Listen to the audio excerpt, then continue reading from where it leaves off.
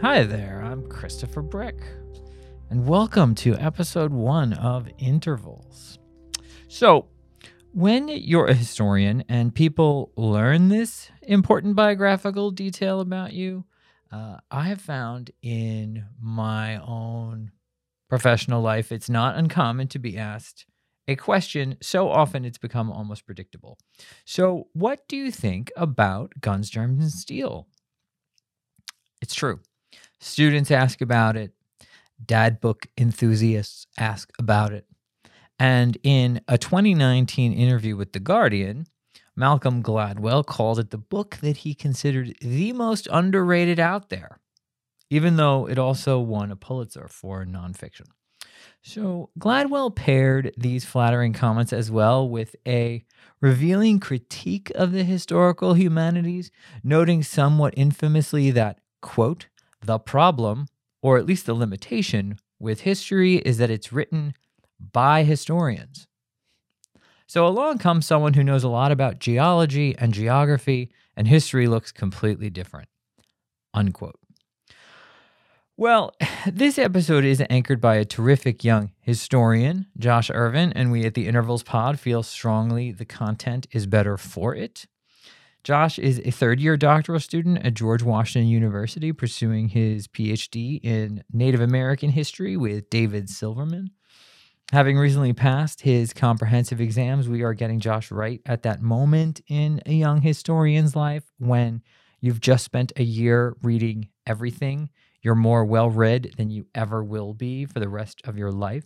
And so you're in a position to draw upon an extensive array of intellectual resources to bring us into this space and bring us into the story being told. And Josh certainly does that. His dissertation research addresses questions pertaining to native sovereignty in the late 18th and early 19th century, as filtered through the historical experience of the Grand River Iroquois community. He's done research in the past on the Tuscarora Nation and their dispossession in the post-revolution period. And Josh currently lives with his partner, Michaela, and their 14-month-old son, Aiden. Carrie Ann Yokota will be joining me afterward for the Q&A, so be sure to stick around for a fantastic discussion. And with that, I give you Josh Irvin with A Haunted Land, Epidemics, Indians, and the Contagion of Colonialism in North America, pre-contact to 1621. Roughly a year ago, life around the world ground to a halt when COVID-19 became the first significant pandemic in about a century. People around the world with little to no immunity found themselves at the mercy of pathogens they could not see, did not understand, and could do little to resist. While pandemics are anomalies today, in the long array of history they are more common, yet no less devastating. Disease has a long history in North and South America.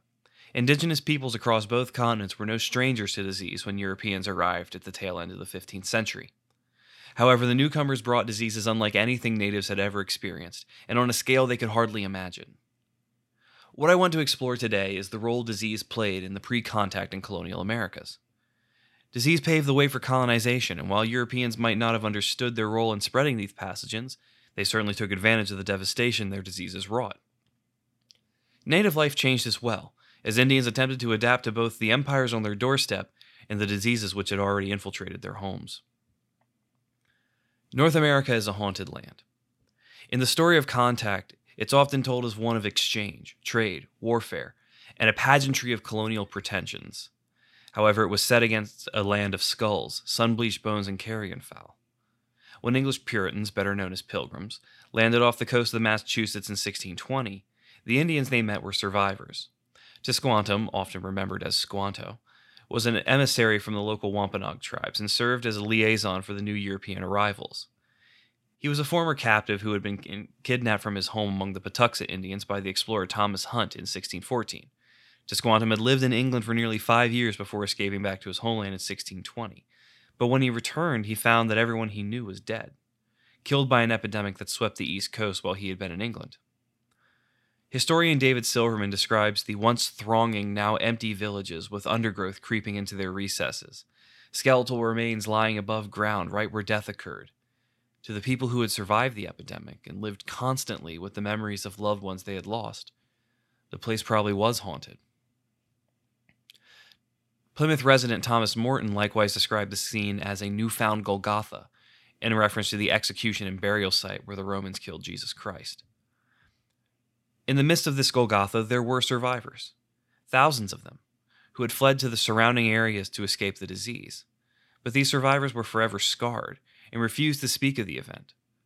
Terrified of their Narragansett neighbors, who constantly eyed their disease-weakened villages for captives and plunder, when Tisquantum and the Sachem Massasoit went to the newcomers to form an alliance, they did so on behalf of these people, who were haunted not only by disease, but also by the memories that they had of it. The Wampanoags were one of many people struck by new maladies and forced to reorient their entire lives to limit the damage diseases could do. This meant making alliances, putting distance between themselves and sources of disease, and remaining alert for any signs of a new infection. Indigenous peoples were no stranger to illness prior to Europeans' arrival.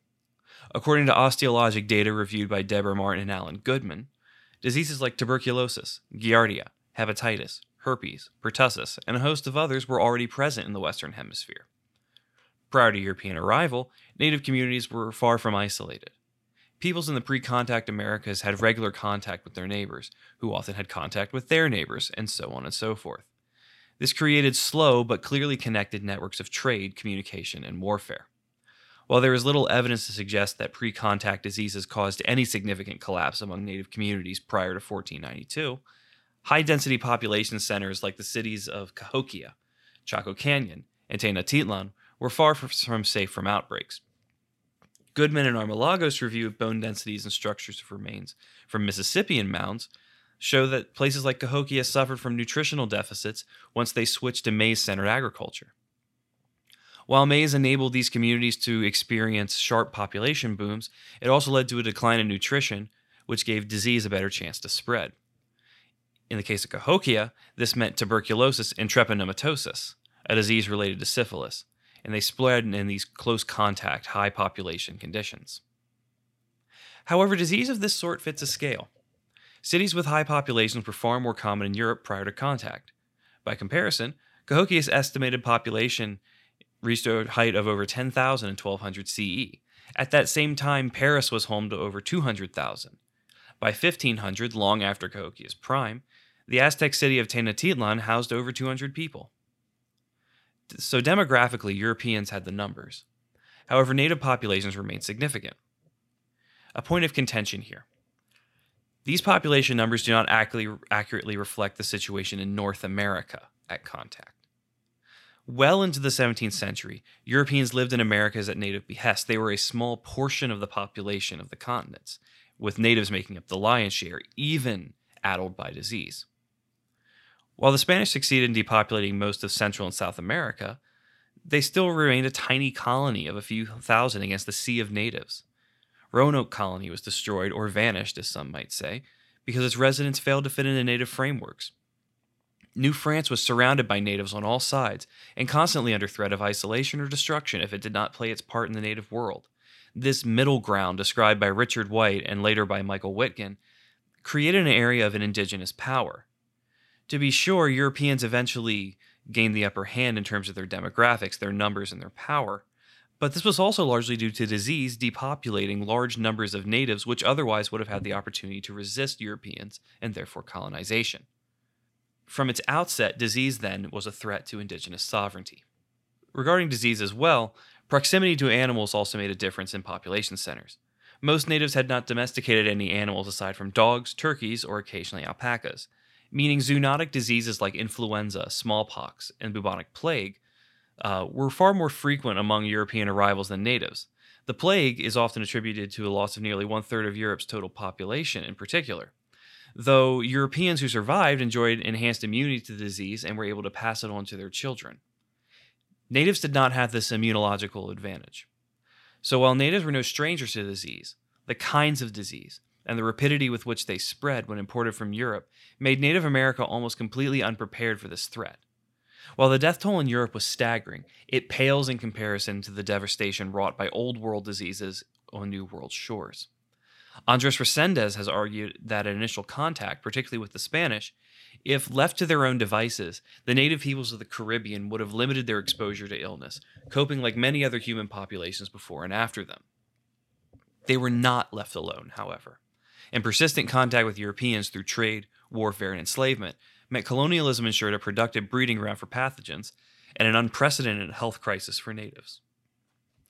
The story of disease after European contact is tragic and by now well known. High-end estimates place indigenous population in the Western Hemisphere at around 50 million prior to contact. By 1900, that number had dropped to around 4 million, and of those, 600,000 lived in the United States. This represents a decline of over 90% of the native population over the course of around 400 years. While not all of this can be attributed to disease, epidemics were certainly the quickest and most efficient killers. In 1976, Alfred Crosby dubbed these events virgin soil epidemics, and the name has since stuck. In his words, virgin soil epidemics are those in which the populations at risk have had no previous contact with the diseases that strike them, and are therefore immunologically almost defenseless. Natives' lack of immunity and relatively low resistance to the new pathogens meant entire villages could fall ill at the same time, leaving few, if any, to care for the sick. The social and cultural implications of mass illness are highlighted in David Jones' piece, revisiting Crosby's thesis. Jones argues, I think successfully, that the epidemics among American Indians, despite their unusual severity, were caused by the same forces of poverty, social stress, and environmental vulnerability that cause epidemics in all other times and places. Jones goes on to state that a host of factors contributed to native mortality, but he also concludes that the relative lack of native immunity contributed to these numbers. The loss of human life was devastating to native communities, but that loss went far deeper than simply mourning the dead. It shook the very fabric of native communities touched by disease. Native culture operated and still operates on terms of kinship that had clear obligations and duties for every member of the community. There were warriors to fight, women to tend land and agriculture, clan matrons who would advise and guided tribal leadership, shamans, spiritual leaders, and medicine men who interceded with the supernatural world, and hereditary chiefs who led their communities and represented a rough consensus opinion of the tribe. Any death set off ripples throughout this network of relationships, often along familial or clan lines, and left disruptive gaps that interrupted everyday life. One death was hard enough for natives to endure, but the onset of virgin soil epidemics meant entire tribal kinship networks could be ripped apart within the space of a month. As James Merrill put it, generations of collected wisdom could vanish in a matter of days if large numbers of old people succumbed to illness. Unfortunately, we have been able to watch this process unfold in real time as COVID-19 has disproportionately affected indigenous communities, particularly elders who are primary knowledge holders. In October 2020, the Washington Post reported that the Yawalapiti, an Amazonian tribe, lost one of 3 people who still knew their traditional language. The other 2, it reported, are well into their 70s, placing them at increased risk of infection and death. With this backdrop, contact set in motion a series of events that would come to define life on 2 continents. Disease had come and showed no signs of leaving. In response, Europeans, natives, and eventually enslaved Africans applied a variety of cures trying to stem the tide of each epidemic. The most common thread between these groups' understandings of disease and health is that none of them knew exactly why disease happened or how to stop it. To some degree, each sought a spiritual explanation. Europeans viewed disease in part as a punishment from God sent to strike the unholy. The Plymouth colonist Thomas Morton attributed the epidemic among the Wampanoags to the wrath of God, proclaiming, "The hand of God fell heavily upon them. The place is made so much the more fit for an English nation to inhabit in, and erect in it temples to the glory of God." Here we see an assault both from disease on native culture and native sovereignty by way of the English. French and Spanish Catholic priests explain disease as the secret but ever adorable judgments of God. When natives and non-Christian Africans contracted these pathogens, while Europeans enjoyed immunity, they saw it as the result of their faith, not of differential immunities. Enslaved Africans turned towards rituals and practices brought with them across the Atlantic, eventually blended with Christianity appropriated from their captors. Natives likewise tried to explain their suffering in spiritual terms. They used dances, rituals, objects like copper with spiritual power, and other means to commune with spirits to end their suffering. and often depending on appealing to the right spirit to fix what was wrong. While few, if any, accounts remain of the 1616 to 1619 epidemic among the Wampanoags, they may have viewed the disease as sent from an angered spirit, Khitan, usually associated with crops, the sun, and good weather. David Silverman states that the source of the illness mattered greatly to the Wampanoags. Maladies from other sources were treatable, he writes, as when Cheapy had sent the affliction for some conceived anger against them. However, if Khitan was the cause, the disease might very well be incurable. Paul Kelton's article on southeastern natives' response to disease shows a similar process in which the Cherokees explain smallpox as an affliction from an evil spirit.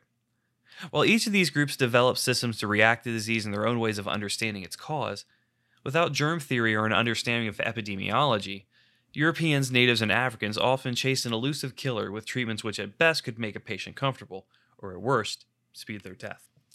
Of all three groups, European medicine proved the most deadly. Perhaps one of the best glimpses into European practices during colonization comes from J.R. McNeill's work, Mosquito Empires. While Europeans had been practicing quarantine since the days of the bubonic plague, if containment failed, their reactions often did more harm than good for the victims. Based mainly on Galen's theories from the 2nd century, Europeans who practiced medicine saw illness as an imbalance of fluids or humors. For instance, fevers, they believed, resulted from an excess of blood which could be remedied through bleeding the patient or leeching, making the patient more of a victim depending on your relation to them. Emetics, diuretics, and a healthy application of mercury joined the bleeding in search of a cure. Thomas Jefferson once wrote of the practice, "The patient, treated on the fashionable theory, sometimes gets well in spite of the medicine." Europeans practiced preventative medicine to a certain degree. McNeill states, rigorous hygiene could check dysentery and typhus, inoculation usually worked against smallpox, and citrus proved highly effective against scurvy. However, these practices did not find their way into the mainstream until the 1700s, meaning those who suffered from them prior to this often had to undergo these torturous treatments, or otherwise drown their symptoms in alcohol or opium, which honestly was preferable to some of the Galenic cures.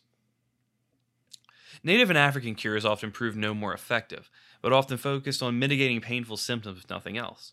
Enslaved Africans brought with them cures and knowledge of herbs, combined with appeals to the spiritual world to fight disease. While effective against wounds and sores, these herbs and prayers did little to stem the tide of disease, particularly viruses like yellow fever. Native cures fell into a similar category. Wounds, childbirth, and familiar ailments and infections could be cured by a host of herbal and natural substances known to Indian healers. For instance, when French explorer Jacques Cartier ventured up the St. Lawrence River in 1536, a native cure saved many of his sailors from scurvy. Natives identified the cure from a tree of life, better known today as arbor vitae, which you can find at your local home improvement store or in your neighbor's landscaping. A study in 2009 confirmed that high quantities of vitamin C and arginine in arbor vitae provided a ready cure for scurvy, though the mixture is also potentially toxic. However, native practices like sweat lodges and rituals for bodily purification might have purged other ailments, though they often did little for old world epidemics and often exacerbated their symptoms. The practices that comprised what we might call an early form of public health were abysmal. Quarantine was the preventative measure of choice for natives and Europeans. Having survived the Black Death through the condoning off of infected communities, Europeans understood how to at least limit the spread of disease. However, quarantine at this time could only be practiced when a given population showed symptoms. In many cases, smallpox for example, infected people often do not present any symptoms in the early stages of or during recovery, and they might still be contagious during those times as well. Therefore, Europeans might unknowingly carry viral or bacterial hitchhikers on their belongings or person when they entered native communities. Natives, for their part, also practiced a form of quarantine. While shamans, healers, and the community at large often tried to help the sick, they would flee an area for the duration of an outbreak if too many fell ill at once. This is largely believed to be how the Wampanoags partially survived the epidemic of 1616 to 1619. However, this method was imperfect as well, for the same reasons. With a disease like smallpox, it's hard to know who has the disease and who doesn't. So when natives would flee to the hills, they might be bringing the disease with them as they went. Quarantine, however, was not an option for enslaved Africans, save for some Cimarron communities in the Caribbean and those who fled to live with natives such as the Seminoles. Chattel slavery meant that enslaved Africans had little ability to distance themselves from contagions for any meaningful space of time, and often suffered with little recourse. However, generations of proximity to Europeans meant that enslaved Africans and those in West Africa itself had developed a degree of resistance to disease as did people in Europe because their resistances developed at the same time. This, however, made them more attractive to Europeans as a labor source to replace natives who continually died from these foreign ailments. Amid the chaos and increasing mortality rates, European colonialism gained a foothold in the Western Hemisphere. With nearby natives suffering from disease and believing it the will of God, Europeans capitalized on the situation. The most famous work on this subject, or infamous depending on your present company, is Jared Diamond's Guns, Germs, and Steel, which has become a classroom staple across the country. The book developed significant controversy that seems to grow by the day. To be sure, Diamond's work is reductionist, oversimplified, runs roughshod over historical context, and relates nearly everything back to geography as the root of all fate. However, Diamond does have a point. His assertions that disease paved the way for colonization are largely correct, but not for the reasons that he argues. You see, geographic determinism had less to do with it than European opportunism. What Diamond misses is that Europeans were aware of what was going on. They were able to watch disease unfold and watch natives die in the process. The newcomers became, in the words of John Murren, beneficiaries of disaster. Indeed, Murren states that contemporary intellectuals understood what was going on. They understood the cost of their colonies and called it one of the greatest moral monstrosities of all time. However, moral outrage could not undo the damage, and colonization not only continued, but intensified. Disease vacated lands, and per European definitions of land ownership, land needed to be improved to be considered owned. Therefore, if the land was not improved or occupied, empires might claim it. This has most popularly been noticed under the British policy of terra nullius. And now, while natives resisted these processes with physical violence, diplomacy, or by trying to acculturate to meet white European standards for civility, disease had already ruined their case in the eyes of Europeans. To this day, natives still proclaim that they have survived these diseases. They still keep their lands. And still those empires and their successors refuse to listen. Enslavement and warfare present the clearest indications of Europeans' intent to capitalize on disease and its effects. Epidemics and their resulting death tolls expedited captivity and slavery in ways never before seen in the Western Hemisphere. Natives practiced captive taking long before Europeans arrived, as did societies across the globe. Whether captives were taken to repair gaps in kinship networks, supply a form of labor, or to prove the strength and spiritual favor of tribes' warriors, captives form a central part of indigenous life. Tribes weakened by disease would have had less military strength to resist another war party out for captives, plunder, and glory. Indians, as well as Europeans, had no idea that colonization would continue and eventually cover the continent with settler states. So when they took captives, natives were perpetuating a way of life they had practiced for generations. However, Europeans and goods and markets expanded the captive trade to a rate which had never been seen before. Contact altered captivity and captive taking in several key ways. Rampant disease meant that tribes closer to contact zones, mainly along coast or the interior borders of empires, were subject to epidemics and were thus weakened. Europeans and natives alike could take advantage of this to take Indian slaves. For Europeans, particularly in New Spain and Brazil, this meant workers for mines, plantations, and house servants. Enslavement meant proximity to Europeans and therefore disease, particularly among natives enslaved for mine work or on encomiendas for forced labor. For natives in European households, that disease could also be venereal. As Andres Resendez points out, many slaves trafficked to both New Spain and even back to Europe were women and children. Resendez explains this trend. He writes, "Children were more adaptable than adults, learned new languages quickly, and they could be trained and molded with greater ease. Women were less threatening than men and could be sexually exploited. When taking captives, natives also focused on taking women and children, but for a few different reasons. In native culture, men would be dishonored if they were taken captive and could regain that honor through a good death, suffering through torture with dignity, or, in other cases, being adopted by the tribe that captured them to requicken a dead family member or take their place in that tribe's kinship networks. The latter was far less common. Women and children, however, while initially enduring violence and degradation, normally were adapted into the captor's tribe. Children could adapt easily. Women could marry into the tribe and have more children. As a result of contact, though, both also met European demands for slaves in exchange for metal, firearms, and other tradable goods.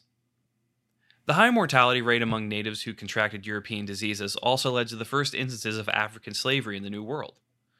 When indigenous slaves died, there were often fewer and fewer captives to replace them. Europeans, unwilling to give up their luxuries and precious metals, imported labor from Africa and from their own streets.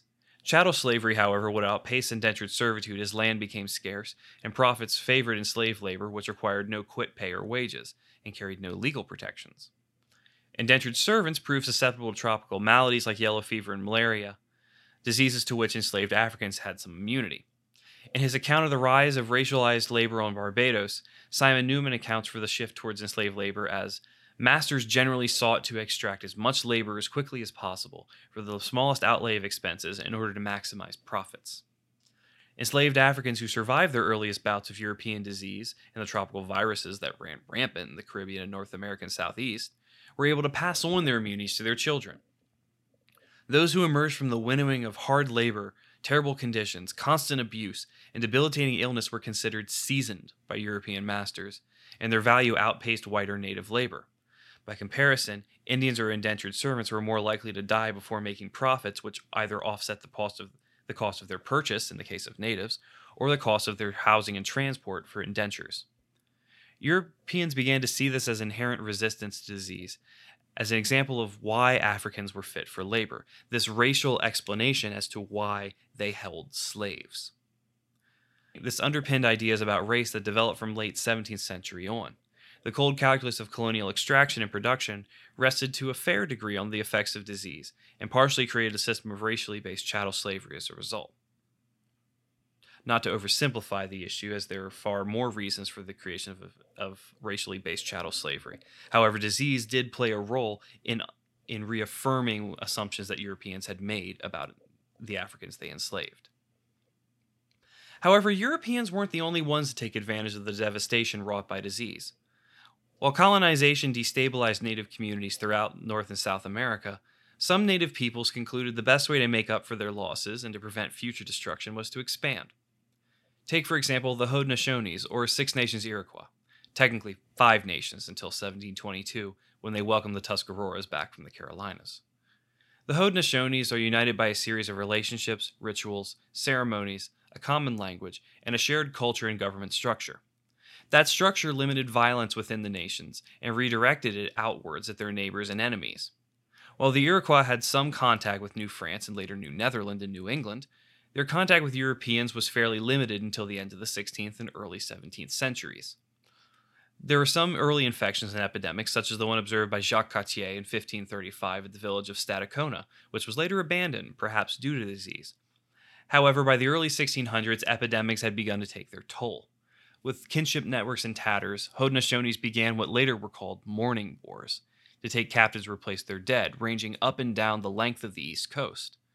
While these raids were often costly for Iroquois war parties, they were more so for their victims.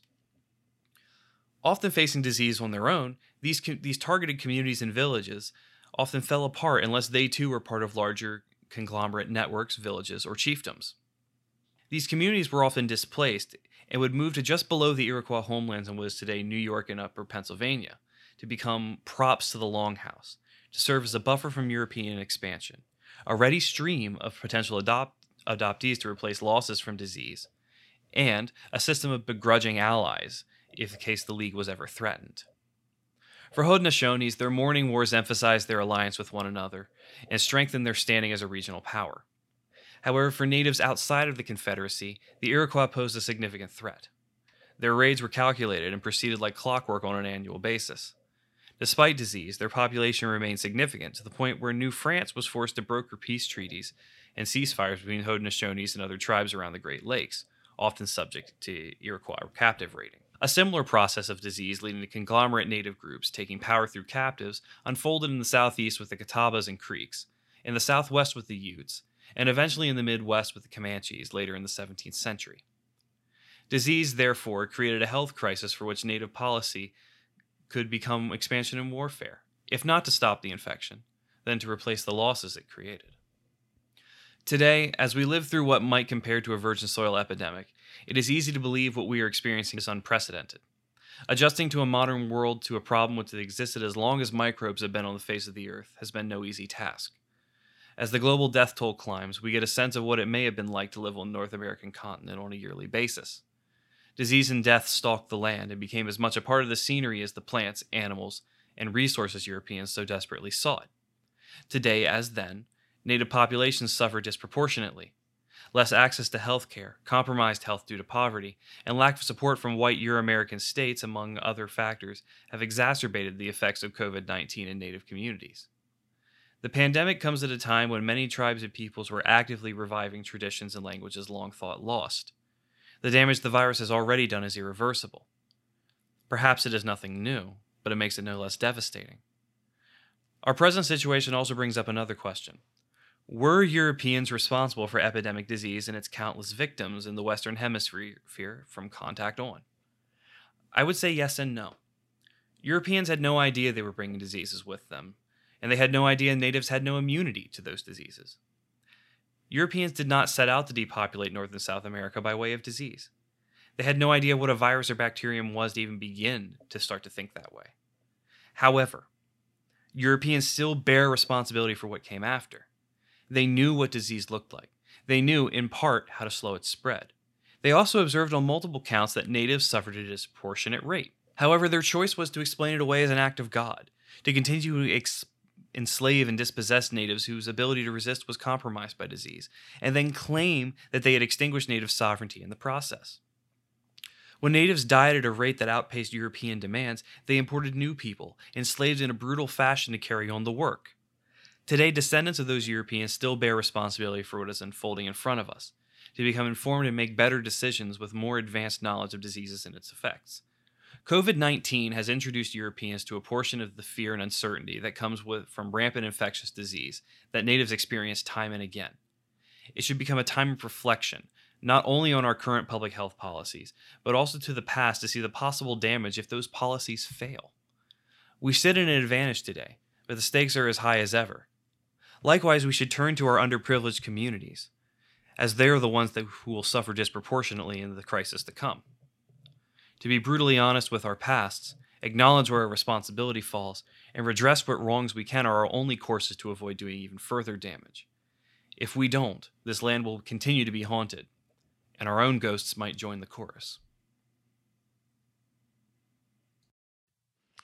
And if you thought that was great, you will be amazed at what Josh is able to cite from memory in this Q&A that followed. Carrie and I were blown away, and we hope you will be too. Here it is. Josh Irvin, welcome to the podcast. Thank you for having me. Well, I'm thrilled to have you, and it's a special day because I'm also thrilled to have with me here the chair of the Marketing and Communications Committee, my friend and our brilliant leader, Carrie Ann Yokota. Carrie Ann Yokota is in the house. Welcome, Madam Chair. Hi, thank you so much for welcoming me. It's been such a pleasure to work with you, and I am looking forward to embarking on this new podcast adventure. So thanks for having me. Me too. We hope all our listeners enjoy and take away as much from this experience. I think I'm doing a little fourth wall breaking here, if you'll allow me, just to say that even though this is the very first content-oriented episode really in the series, it's actually one of the last ones we're recording. So we sort of know where this goes at this point, but nobody else really does yet. It's there. It awaits them. And I just want to, again, thank you and thank Josh for making the experience so pleasurable. And Josh, if I could, this is, so far afield from what my day job entails historically. And so you taught me a lot here.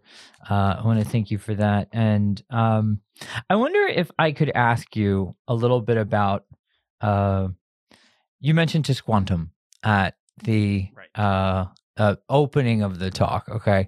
He's a very important kind of figure who surfaces in our kind of early national origin story in a very distorted kind of way. I feel like I still have, in many ways, the kind of kindergarten Thanksgiving mythology backstory to Tisquantum. And then you come in with your talk and you tell me he just sounds like the most marvelously cosmopolitan figure in colonial North America. I mean, he spoke the language. He was rooted in the native communities in what becomes the northeastern United States.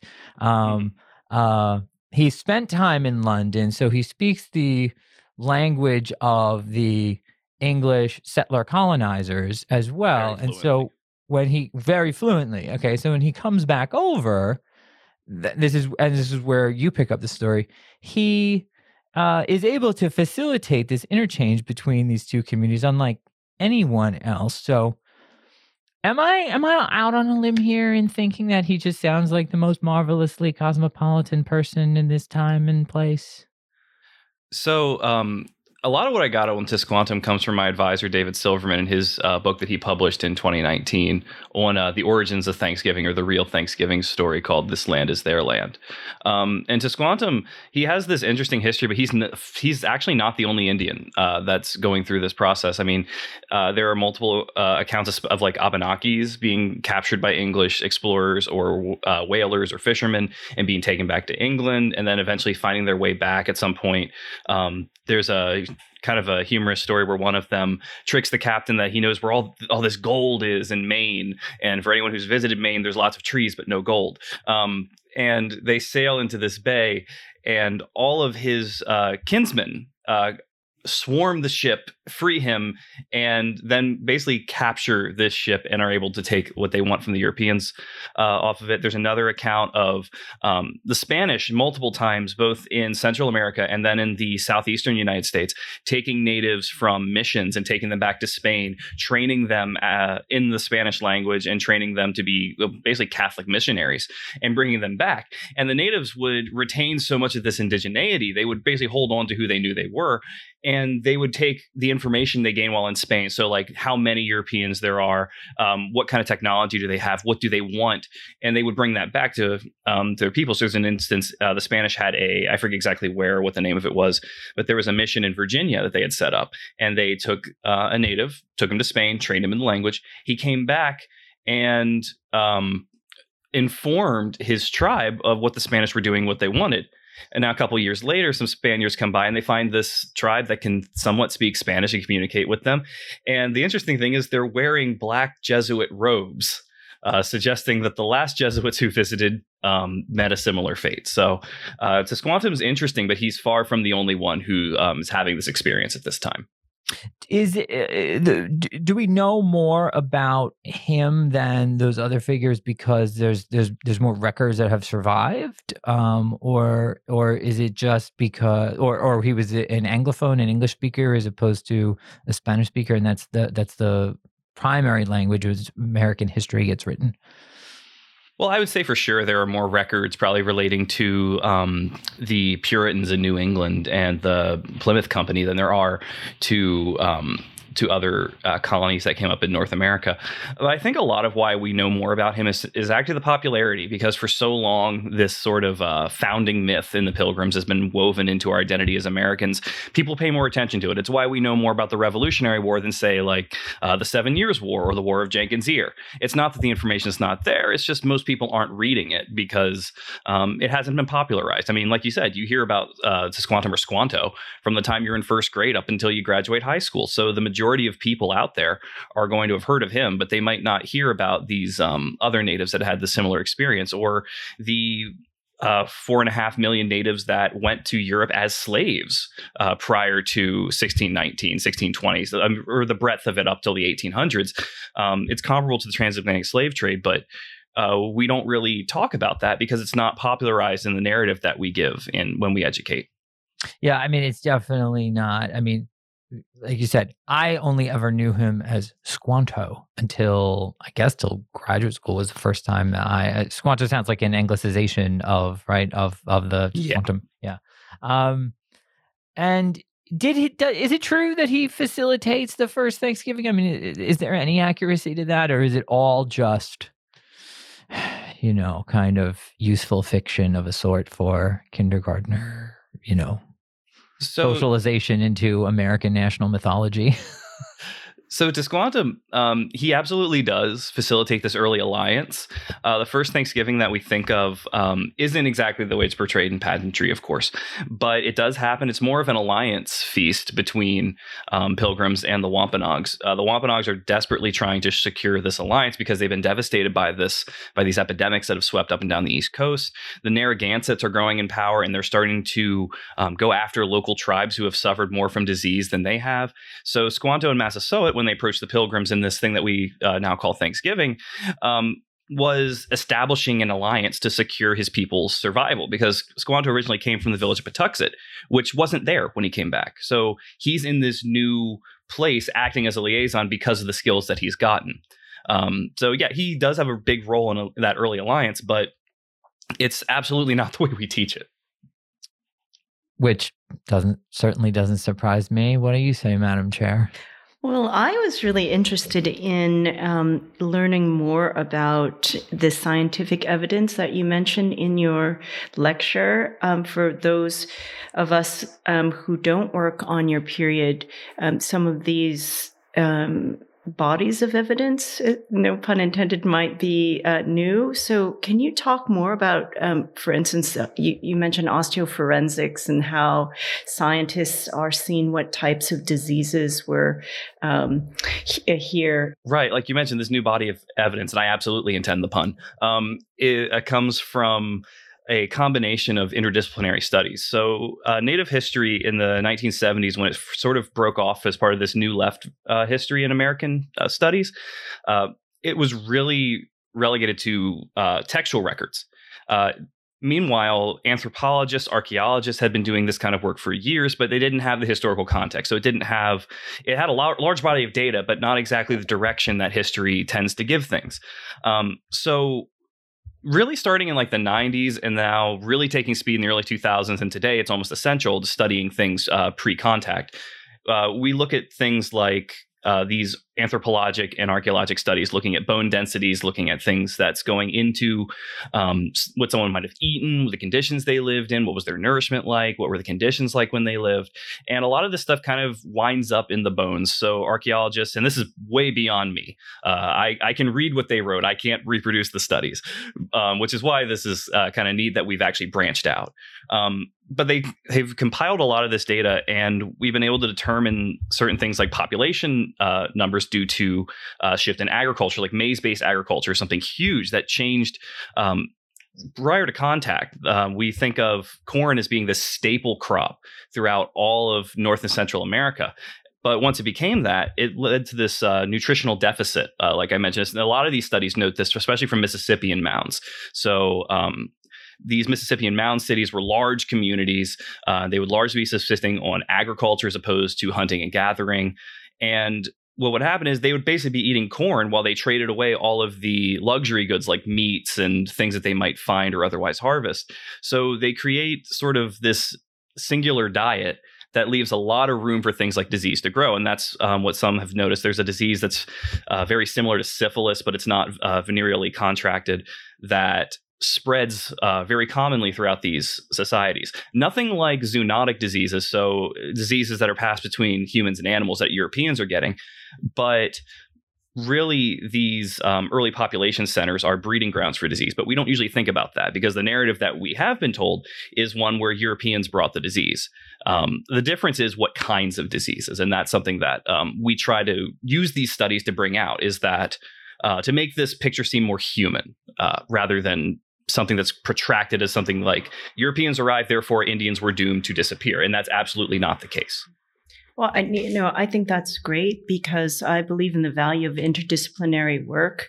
And so wondering if you feel that in your subspecialty or your field of history, if it's more open to interdisciplinarity, and do you have conferences, where you talk to anthropologists and archaeologists and I'm wondering if it's just more open to that or more necessary to work between fields and disciplines.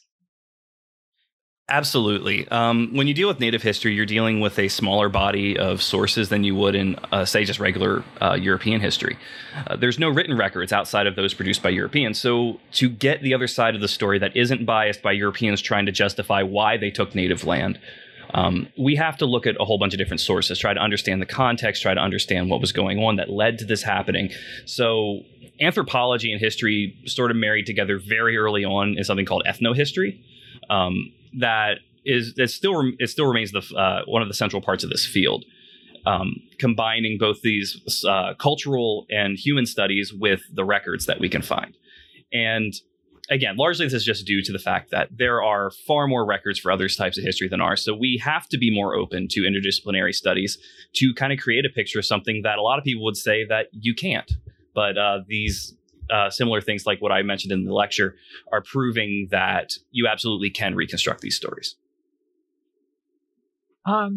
You raised this question. I had written down in my notes, so I wanted to ask you about this transition to, you said, maize-centered agriculture as facilitating, I guess, is that away from like hunter-gatherer modes of subsistence and the like that, or is it an innovation that's building on something else?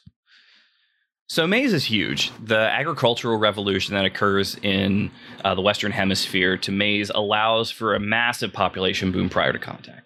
Prior to this, yes, there were many hunter-gatherer groups. There were agriculturalist societies, to be sure, but they weren't as efficient before maize. Maize and later it's the cultivar corn becomes central to indigenous life. And you may have heard of, like, from the Haudenosaunee or Iroquois, the three sisters, corns, beans, squash. They can each grow together in the same plot of land, nourish the ground at the same time as each one dies off or adds some nutrient into the ground, takes another nutrient. These modes of agriculture allow natives to form population centers. And this is really important when you consider disease as well, because now you're not talking about small bands of natives traveling around after a food source like deer or bison or what have you. But now you have large groups of natives, which largely are in one population center or move between 1 to 2, depending on the seasons. So in the summer, you might have, especially along the East Coast, you might have natives living more towards the coast on the summer when fishing and all that's better, and then moving more inland towards where they have food stores in the winter, or back and forth depending on the tribe. So yeah, you had thank you for bringing in that connection to urbanization and increased urbanization in these pre-contact spaces, because the connection you describe between, on the one hand, urban expansion being facilitated by this progression in agricultural production, even as it diminishes the nutritional quality of the diet most of these city dwellers, I guess, right, we would call them,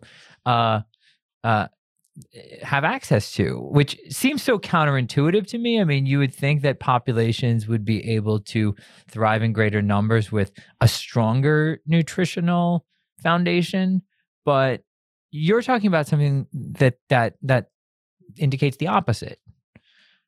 Well, it's not too far out there. If you look at Europe, most of the peasantry wasn't eating large feasts of varying different foods. They were largely subsisting on cereal grains and small plot vegetables that they could grow or obtain. But when you compare that to what natives are doing, things like furs, pelts, and the meats that provided the pelts are trade goods. You trade them away to another tribe or another people to secure an alliance, to end a war, to cover a debt, to cover a death. And when you're doing that, you're basically taking the best that you have and giving it to someone else. And then when the best of what they have comes in, that largely stays at the top. Now, these societies that form these large agricultural bases at places like Cahokia and Chaco Canyon, they're stratified. And not necessarily in the same way European society might be stratified. You know, you don't have the peasantry, the clergy, the knights, the lord. You don't have the feudal structure. But what you do have are people like the chief and his family. You have shamans and other people who interact with the spiritual world. And they're going to take a larger degree of these sort of better better things coming into the city or town. These might be described as larger towns. But when they come in, they're largely going to these people because these are the people who are seen to need those things the most, as opposed to the vast number of people who are living there who can subsist off of cornmeal, who can subsist off of maybe occasional meat coming in. But it really just depends on what your role in society was to how much access you would have to these things. And as in Europe, most natives would not be in the category that might have better access to more diversity in their food. And you, the idea of agriculture, the concept of agriculture brings in the soil, and the soil, you talk about that quite a bit, bringing in the work of Crosby that you kind of familiarize us with a little bit with respect to this terminology, virgin soil epidemics. That's a concept introduced by Alfred Crosby, and then you kind of walk us historiographically a little bit to all by the time that we get to kind of the book, right? The Jared Diamond volume, Guns, Germs, and Steel, which you quibble a bit with in your talk, which I appreciated as well. And is Diamond just kind of distilling a very simplified version of Crosby down into some kind of trade paperback? Well, I would say not Crosby. I would say that Diamond is taking Crosby and taking it out of historical context. Diamond's book is largely trying to explain things by geographic origin. So in other words, some places are more geographically blessed. So you can win the birth lottery and be born in one of these places and have a better shot at life than other places. So Europe was geographically blessed to have all these different resistances through hardship to things like disease and poor nutrition, so that when they arrived in the Western Hemisphere, they were better off than natives who had no resistance to these diseases. Diamond simplifies it down to this resistance, no resistance thing, which doesn't accurately explain the demographic collapse, because you can have massive numbers of death from disease without a civilization collapsing. Europe's a great example. The Black Death kills nearly a third of Europe's population, but last I checked, Europe is still there. The difference is colonialism, and this is what Diamond misses and what a lot of historians have critiqued him on, and I am one of many voices adding to this chorus, but things within colonialism are contributing to native population collapse. So in other words, like, Europeans aren't just leaving natives alone once they realize they're catching these diseases. They're continuing contact for trade to try to get to, in the Spanish particularly, for gold, the French and English later for furs mainly. They're also looking for captives. They're looking for slaves to take back. The Spanish and Portuguese to work natives in mines. New France is contributing in this native captive trade, where they're sort of forced to be this facilitator between native groups, passing captives from one place to another, and even taking some of their own to avoid insulting other native nations that are trying to give them captives as a form of securing an alliance. And the English themselves, too, as we mentioned with Squantum earlier, are taking people from the coast and taking them elsewhere. So when you have the sustained contact, especially through enslavement, as Andres Resendez has noted in his work, The Other Slavery, this is keeping up the pressure of disease. There's constant reinfection, constant contact to further that infection. And then it doesn't allow native populations time to recover. So if natives were able to cut themselves off, if they were able to separate themselves out, there's a really good chance that population can recover, because virgin soil epidemics, the way they work is when they go in, the entire population can fall ill at once. And when that happens, there's no one to take care of the sick. There's no one to perform the duties necessary of gathering food, making fires, doing anything that's absolutely necessary for the tribe. So, but given time, there are survivors. Natives would leave a place completely. They would quarantine themselves or flee a village that was infected, go into the hills, wait for it to be done, and then come back. So given enough time, these populations might have recovered. But things like colonization meant that they never got that chance. Josh, can I follow up on that? I thought it was an interesting point in your lecture when you liken the current situation. You use virgin soil epidemics to perhaps describe what the globe is going through at this moment. I think listeners would be very interested in hearing how you're making those connections. I'll excuse myself now for not being an epidemiologist, but absolutely. One of the first things that we talked about when COVID hit was this idea of flattening the curve. Now, COVID-19, no one had latent resistance to it. So this isn't like the chicken pox. You can't get it as a kid and then be resistant to it later in life. With COVID-19, everyone sort of shared this risk factor. I mean, obviously, some populations were affected more than others, but what happened was the idea of flattening the curve was to prevent what caused collapse in Native communities. So the idea that their healthcare resources, as we might call healers and the women in the communities that would take care of the sick, they collapsed because they too fell ill and they were overwhelmed by the number of sick. And then when we talk about flattening the curve, that's the same thing. We talked about protecting our first responders, protecting our essential workers and healthcare providers. And then we also talked about not overwhelming the hospital. So if you had COVID, and I had it once confirmed by test, twice before the tests were actually good and reliable, both times I was told to stay home because I wasn't at risk. I wasn't someone who needed a ventilator. And that's part of what we did was we determined who did and did not need that treatment to allow our system to effectively help those who needed it.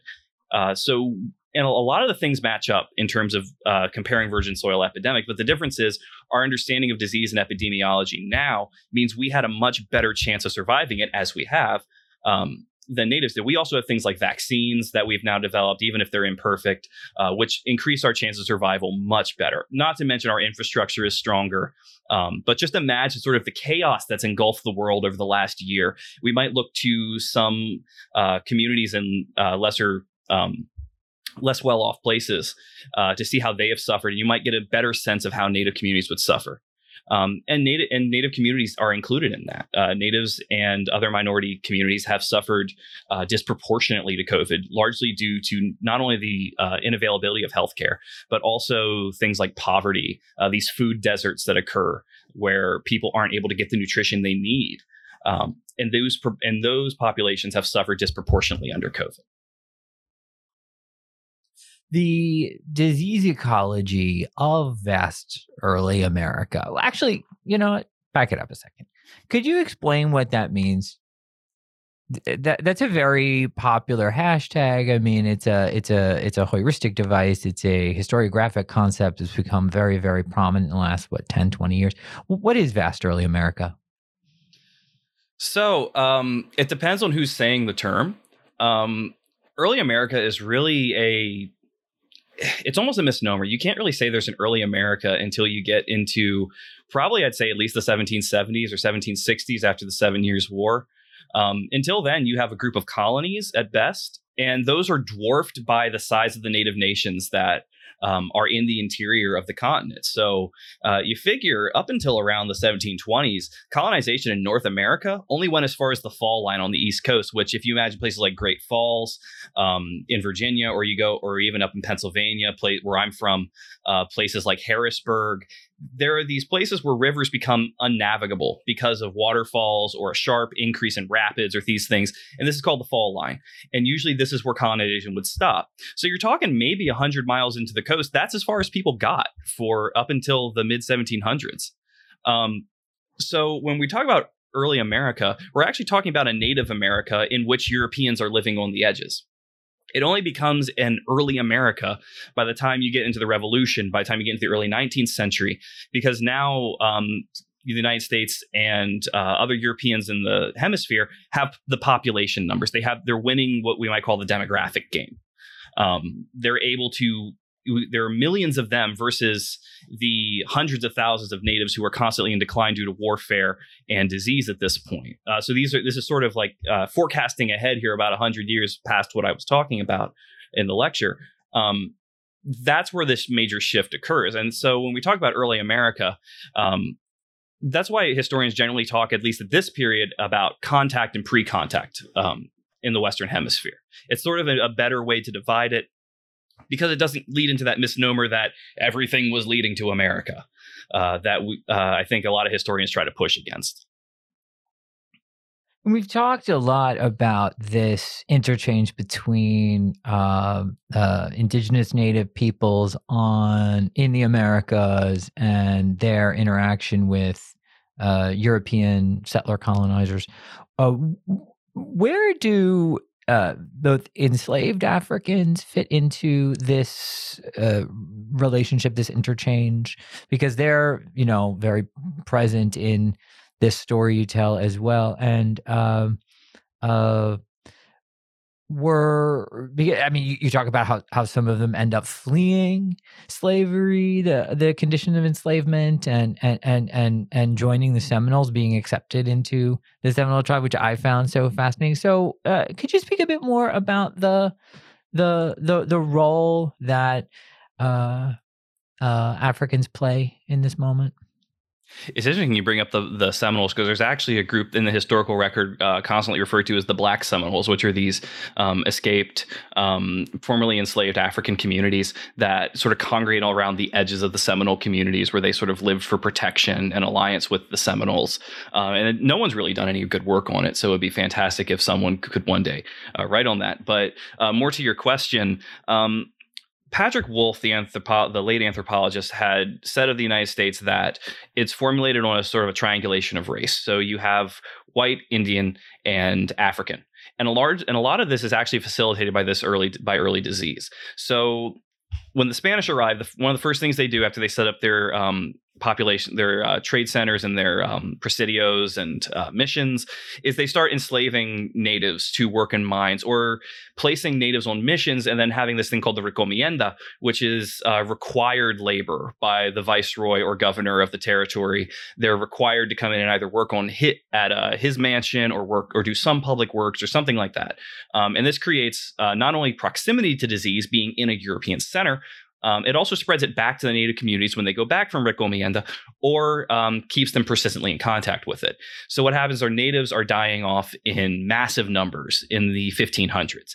And the Spanish, without wanting to lose profit, what they start doing is importing Africans from West Africa to replace native labor. And what they begin to find out is that Africans, due to their shared immunity with Europeans, so Africa was not undiscovered prior to colonization. Africa was one of the first targets of colonization. You have like Portuguese castles, English, Spanish, all the main, what we might call colonial nations, were setting up in West Africa before they even hit the Western Hemisphere. So Africans have already had exposure to European diseases, and due to trade and due to constant contact, they can resist these illnesses better. So when Africans are imported and enslaved from West Africa, brought to the Western Hemisphere, they survive at much higher rates, both than natives and by European indentures. So we think later about indentured servitude, people signing up to go work in the quote unquote New World for someone to pay for their lodging, to pay for their transport. A lot of them would die due to tropical diseases, due to things like yellow fever and malaria, but Africans wouldn't.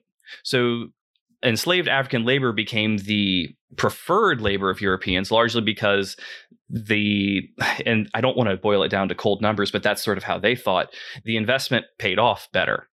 And as horrible as it is, that's sort of the logic of this colonialism. It's this awful cold calculus of profit that leads from native enslavement to African enslavement. Yeah, I thought that it was so revealing, just like the rapacity of this accumulative, acquisitive, abusive instinct and behavior and choice. Yeah, but also the way you talked about Simon Newman's work, which I hadn't read myself. It's fantastic. That is so interesting, the way that greater degree of immunological response contributes to race formation and this racialized labor system. That Newman's work deals with Barbados, but it sounds like that's generalizable to other contexts as well.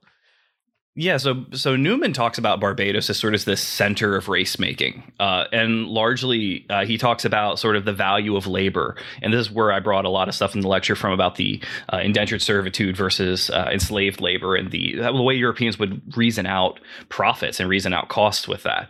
And then largely Barbados becomes so successful that this language gets imported elsewhere. And then also people from Barbados, so indentured servants who had their what we might call quit rents paid, or their quit payments. So in other words, if they wrote out the term of their contract, they would have to be given a certain amount of money, land, and the people who had formerly employed them would have to basically secure them for the future.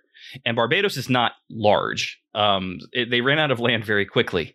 So a lot of these people who had run out their contracts leave Barbados, and when they go, they take these ideas with them. They take these ideas of this racial hierarchy, of these sort of pseudoscientific racial logic with them, and then we see that imported to places all throughout the Caribbean, and then we see it imported to the Southeast. Now, this is a extreme compression of an entire field of literature.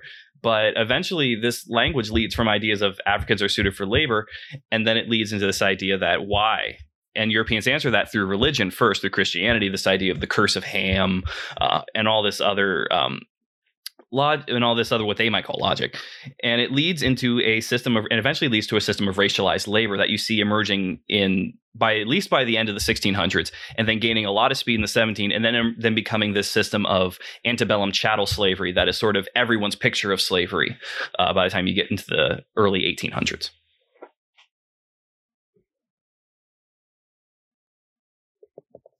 Well, Josh, I was wondering if we can talk more about a theme that will come up in several different lectures in this podcast series, but that's the intersection between medical and maybe we can call it scientific aspects of disease, and how that intersects with cultural beliefs or cultural practices in different places. So, in the way that the COVID-19 epidemic or pandemic has been dealt with in different societies around the globe. So maybe if you have a society that's more prone to listen to instructions from their government, they happen to become they happen to be able to address the exigencies of the COVID spread in ways that are better than other societies who are less open to that, or less used to using things like masks. So I'm just wondering if you could connect the current moment with the period that you're studying and talking about in your lecture. Sure. So the period I'm looking at around contact and a little bit after, to put it bluntly, no one knew what was going on. No one fully understood what was happening. I mean, Europeans and natives and Africans all understood the basic principle of, if someone's sick and I'm near them, I'm going to get sick too. They at least understood that, which is why you do see forms of quarantine practiced between each of these different groups. Now, compared to today, there's a bit of a difference. We've observed microbes. We've observed the way viruses and bacteria work. So we can understand at least that these are organisms and that they cause this illness and that these things are symptoms, and you can treat the symptoms and you can sometimes treat the illness.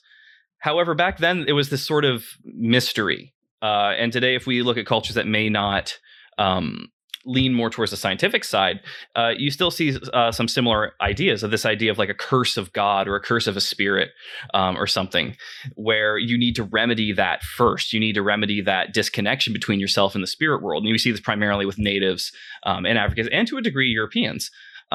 So on that note, Europeans believed in many cases that illness is the wrath of God. This idea that God's wrath could be poured out on non-believers, could be poured out on the undeserving, and it would take the form of disease. Natives would also believe something similar. They believed that sometimes if a certain spirit was angry, a spirit or God was angry, they might send disease. Now, depending on which spirit sent the disease, you would have to do something different to maybe get rid of it. So some required purification rituals, others required certain sacrifices. Whether or not this worked, either in European cases or in native cases, it's sort of a 50-50. Often, if it worked, it was probably the result of some other mitigating factor rather than those things that they might do to appease the spiritual world. But the point was, it did raise morale. It raised this sort of idea that, okay, we're doing something to help ourselves. We're doing something to change the circumstances we're living in. So in many cases, spiritual cures or pursuing sort of these more, what we might call holistic treatments, does more for mentality than it does for the physical side. Also, Native and African cures compared to European cures, focused on making the person feel better, at least. So helping to cut fever, helping to cut pain. Meanwhile, Europeans are cutting themselves. They're drinking diuretics. They're drinking mercury and various other things that we've now decided will kill you in large amounts. So comparatively, if it were me, I would much rather have a native or African treatment than a European treatment any day, largely because trepanning doesn't sound like a good way to cure the common cold to me. Wow, that is some really interesting context you just gave us there. So thank you for that. And I have two sort of personal questions that round out my set of inquiries for this chat we're having. But before I get that, I do have kind of a harder ball or heavy duty question. That this is the same one of the most. I'll give a little segue here. Okay, so. One of the most fantastic history lectures. Now, I've been, in this business a little while now. I'm not so young anymore. And but one of the most fantastic, absolutely just listening experiences, if hearing a historian talk about the past and talk about their work, was a workshop that I did about 8 years ago in Rhode Island, where Colin Calloway came. So Native American, the great Native American historian at Dartmouth. Oh my goodness. Professor Calloway, if you're listening, you have a standing invitation to join us on the podcast anytime you like. So I am going to ask you a question, the same question that I asked him. Which was the question of genocide. How useful, so not a light subject. How the way I put it to him at the time was, genocide is and this has come up a couple of other times. I teach a course on the Universal Declaration of Human Rights, which literally comes into the General Assembly promulgates the Genocide Convention the same day that the UDHR is adopted. They're very intertwined concepts, but I think of them as very 20th century concepts. So the historian in me was always a little reluctant to apply that framework of analysis for events that happened centuries earlier. And so we had a wonderful discussion with Colin Calloway about that. And I was wondering if you could talk a little bit about if it's a useful way to analyze what occurred. Right. Well, if you get Colin on the podcast, you need to invite me back because I need to be here to speak with that man as well. Fantastic. Absolutely fantastic. I love his work. In terms of your question on genocide, it is tough because there's this tendency to, when you say something is or isn't genocide, it tends to become highly politicized no matter what your answer is. So I think a lot of people are reluctant to either use the word or overuse the word in some cases. What we're looking at here in pre-contact, we're looking at pre-contact and immediately after contact. When you look at genocide, one of the things you have to look at is it intentional? Was there an intentional depopulation? Was there an intentional attempt made to destroy all natives? And that wasn't the case. I don't think you can say that's the case in every instance that we're looking at here, because in a lot of cases, Europeans didn't really understand what was going on. They didn't understand that they were bringing diseases. They didn't understand that they were doing these things. That doesn't mean they're not responsible. They absolutely are, because they took advantage of the situation they created. However, I think if we're talking about genocide at this level, we need to start looking at smaller cases. So did Europeans wipe out a particular tribe after it had been affected by disease simply because they realized they could? That might be considered genocide. Did they enslave an entire tribe or otherwise remove them from where they lived to be re-educated? Will we consider that a form of cultural genocide? Yes, we could. But I think at this level, we need to look at it on a case-by-case basis rather than later. I mean, Benjamin Madley has made a really good argument based off of the Universal Declaration of Human Rights that if you look at the I think it's the Yuki Indians in the 19th century, in the 1840s up through the 1860s. He has, I would say, definitively proven that there was a case of genocide in California against these natives by going into this very specifically. So I think genocide is a word we have to use very carefully. And I know this period has often been characterized as this sort of term of the American genocide, the fact that you have between 1492 and 1900, the native population drops from around a high estimate of 50 million to around 6 million total. Those numbers are significant. And I can see why it's enticing to call that genocide. But sometimes population collapse doesn't happen because someone set out to do it. Again, this is why I think that if we're going to talk about genocide, we need to be very precise in our language. We need to be very precise about what we're speaking of. So if we might consider the Pueblo revolts and some of these communities that had happened prior to the revolt, that the Spanish had displaced them, put them on missions, and essentially tried to turn them into second-class Spaniards. We might be able to talk about cultural genocide there. But to speak of it broadly, genocide doesn't lend itself towards broad usage. And especially in our field, that's been a debate lately between several different factions of Native historians of how to best apply it.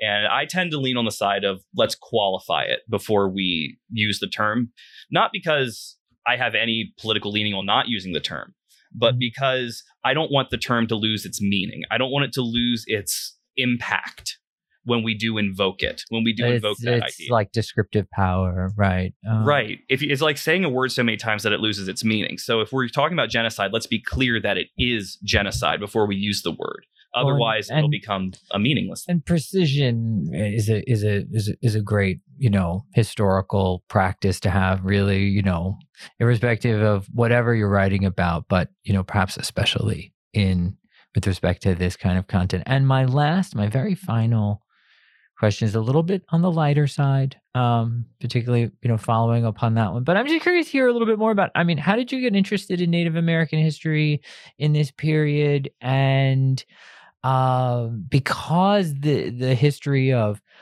disease and disease ecologies is so present in the story that gets told in the vast early America moment, how has living through has your experience of the pandemic kind of shaped the work that you're doing right now, or reshaped the work that you're doing right now? So, sort of how I got into doing all of this. It was I took an undergrad class on Native history, and I thought it was interesting, and I got so sucked into it, it became my life ever since then. So 2016 is when my professional life began. And one of the first things you learn about is the role of disease, the prevalence of it, and the fact that these things that we can't see unless they're under a microscope basically dictated how life went for the better part of 300 to 400 years.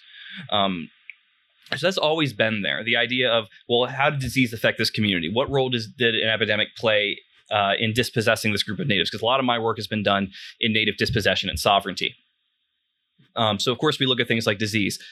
Specifically, I look at the sort of post-American Revolution right now. I'm doing research on the Haudenosaunees, or Six Nations Iroquois, after the American Revolution, and how they're expressing sovereignty in that period. And a lot of that is influenced, too, by some of these big epidemics. Like there's a smallpox epidemic that Elizabeth Fenn writes about from the 1777 to about 1781, 82. That completely devastates the Iroquois communities. So they lose so many chiefs, actually, at one point. They have to dissolve the Confederacy temporarily to allow their nations to survive. And then they come back together, of course, years later. And sort of how this is all wound up in my mind, this kind of sticks with me every day when I think about things like that. When COVID first hit, I found myself driving around just these deserted streets where everyone was inside. Of course, I had probably the best shot in my family of not contracting the disease. So I was the one going to get groceries. I was the one going to do this stuff to protect everybody else. And I was thinking like, wow, this is illustrating everything I've been taught up to this point. It was one of the first things I thought about on one of these sort of like foggy morning drives where I live, going to the grocery store. And ever since then, it's sort of it's sort of been impacting on my mind the fact that disease isn't just an instance. It's not just something that happens once, it's over, everyone's okay, and then life goes back to normal. In a lot of cases, when you have a new disease, when you have something like COVID, that we're not sure what's going to happen. We're not sure if it's going to be gone forever, or it's going to be something kind of there like any other disease that we might have. So it's sort of this uncertainty, this idea that life is going to go back to a form of normal, but it's not going to be the same normal. It's not going to, we don't know what that world's going to look like. And I think that uncertainty has really been what's wound its way into my work, understanding that this is what's going on in the headspaces of these people who I'm reading their accounts from, of the communities that I'm looking at and trying to understand best. And also, I do have contact with Native communities. I mean, it's been a while because of grad school and COVID, but it made me think back. I went in 2017, I visited Tuscarora in outside of Lewiston, New York. And I went there to talk to them about their experiences in the past, sort of get their side of history, and for a senior thesis that I was doing. And looking back, you can absolutely see how these sort of health concerns make their way into the present. So one of the things that they talk about is having like good health and a good mind. This has become central. This has been central to their people for a very long time, but especially today, dealing with this, the fact that Native communities suffer disproportionately, and the fact that when they suffer, they stand to lose languages, cultures, knowledge keepers. This is something that is present in their minds today and would have been present on their minds in the period when these other diseases occurred. So having lived through COVID, it gives this sort of sense that you can better understand how people are coping and also how they're suffering. And that gives a lot of good human perspective to what you're doing.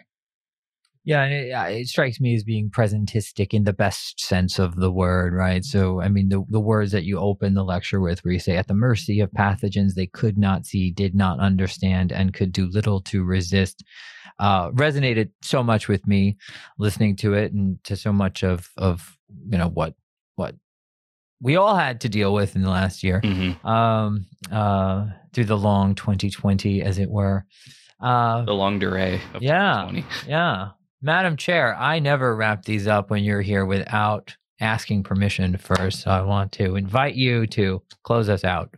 Well, if you are going to mention Josh's opening, I'll end with the end of your lecture, which I think brings up something really important for everyone in our profession. And that's that historians have to encourage everyone, the public, and colleagues, to really take a very clear-eyed and honest look at the past, and especially to see how the most vulnerable populations have been affected disproportionately by diseases throughout the histories that we are studying. And, I was thinking about, as I was listening to your lecture, that while diseases don't discriminate on the basis of race or class, we certainly see that they affect vulnerable communities at a much greater level. So I think you were touching upon that, but I thought maybe we could just close out this session just with some thoughts on how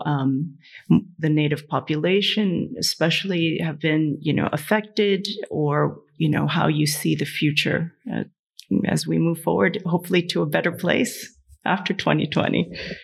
Absolutely. Fingers crossed. Native communities today, one of the big things that I think that across the board they're adopting are being especially careful with their elders. In a lot of cases, elders are the ones that have the primary language knowledge, and language revitalization is huge right now among many communities. Some, like the Wampanoags, have resurrected their language, which was previously thought to be lost, and have done a wonderful job of revitalizing it and putting it into common practice among their people. In a lot of communities, though, this isn't the case, and the people who still know the language are the people who are most at risk from COVID.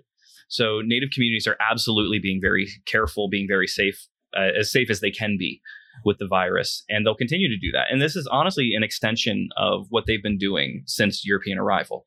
This is not new, but it doesn't make it any easier. It doesn't make it any less impactful for them.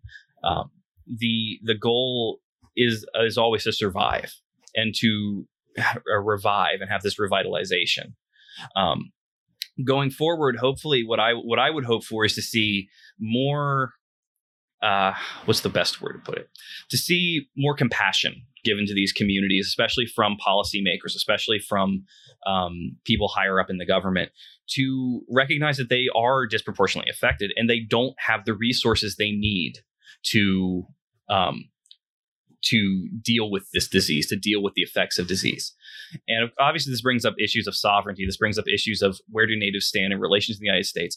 And what I would hope is that, at least temporarily, that common human element that we were talking about, that idea of this sort of universal suffering, but that some communities tend to suffer more, would prevail.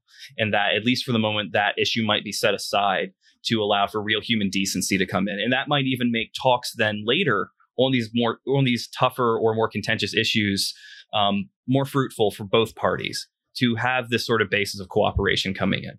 Of course, this is a very idealistic dream. This is something that probably isn't based in too much reality. But at this point, after 2020, all we have is hope.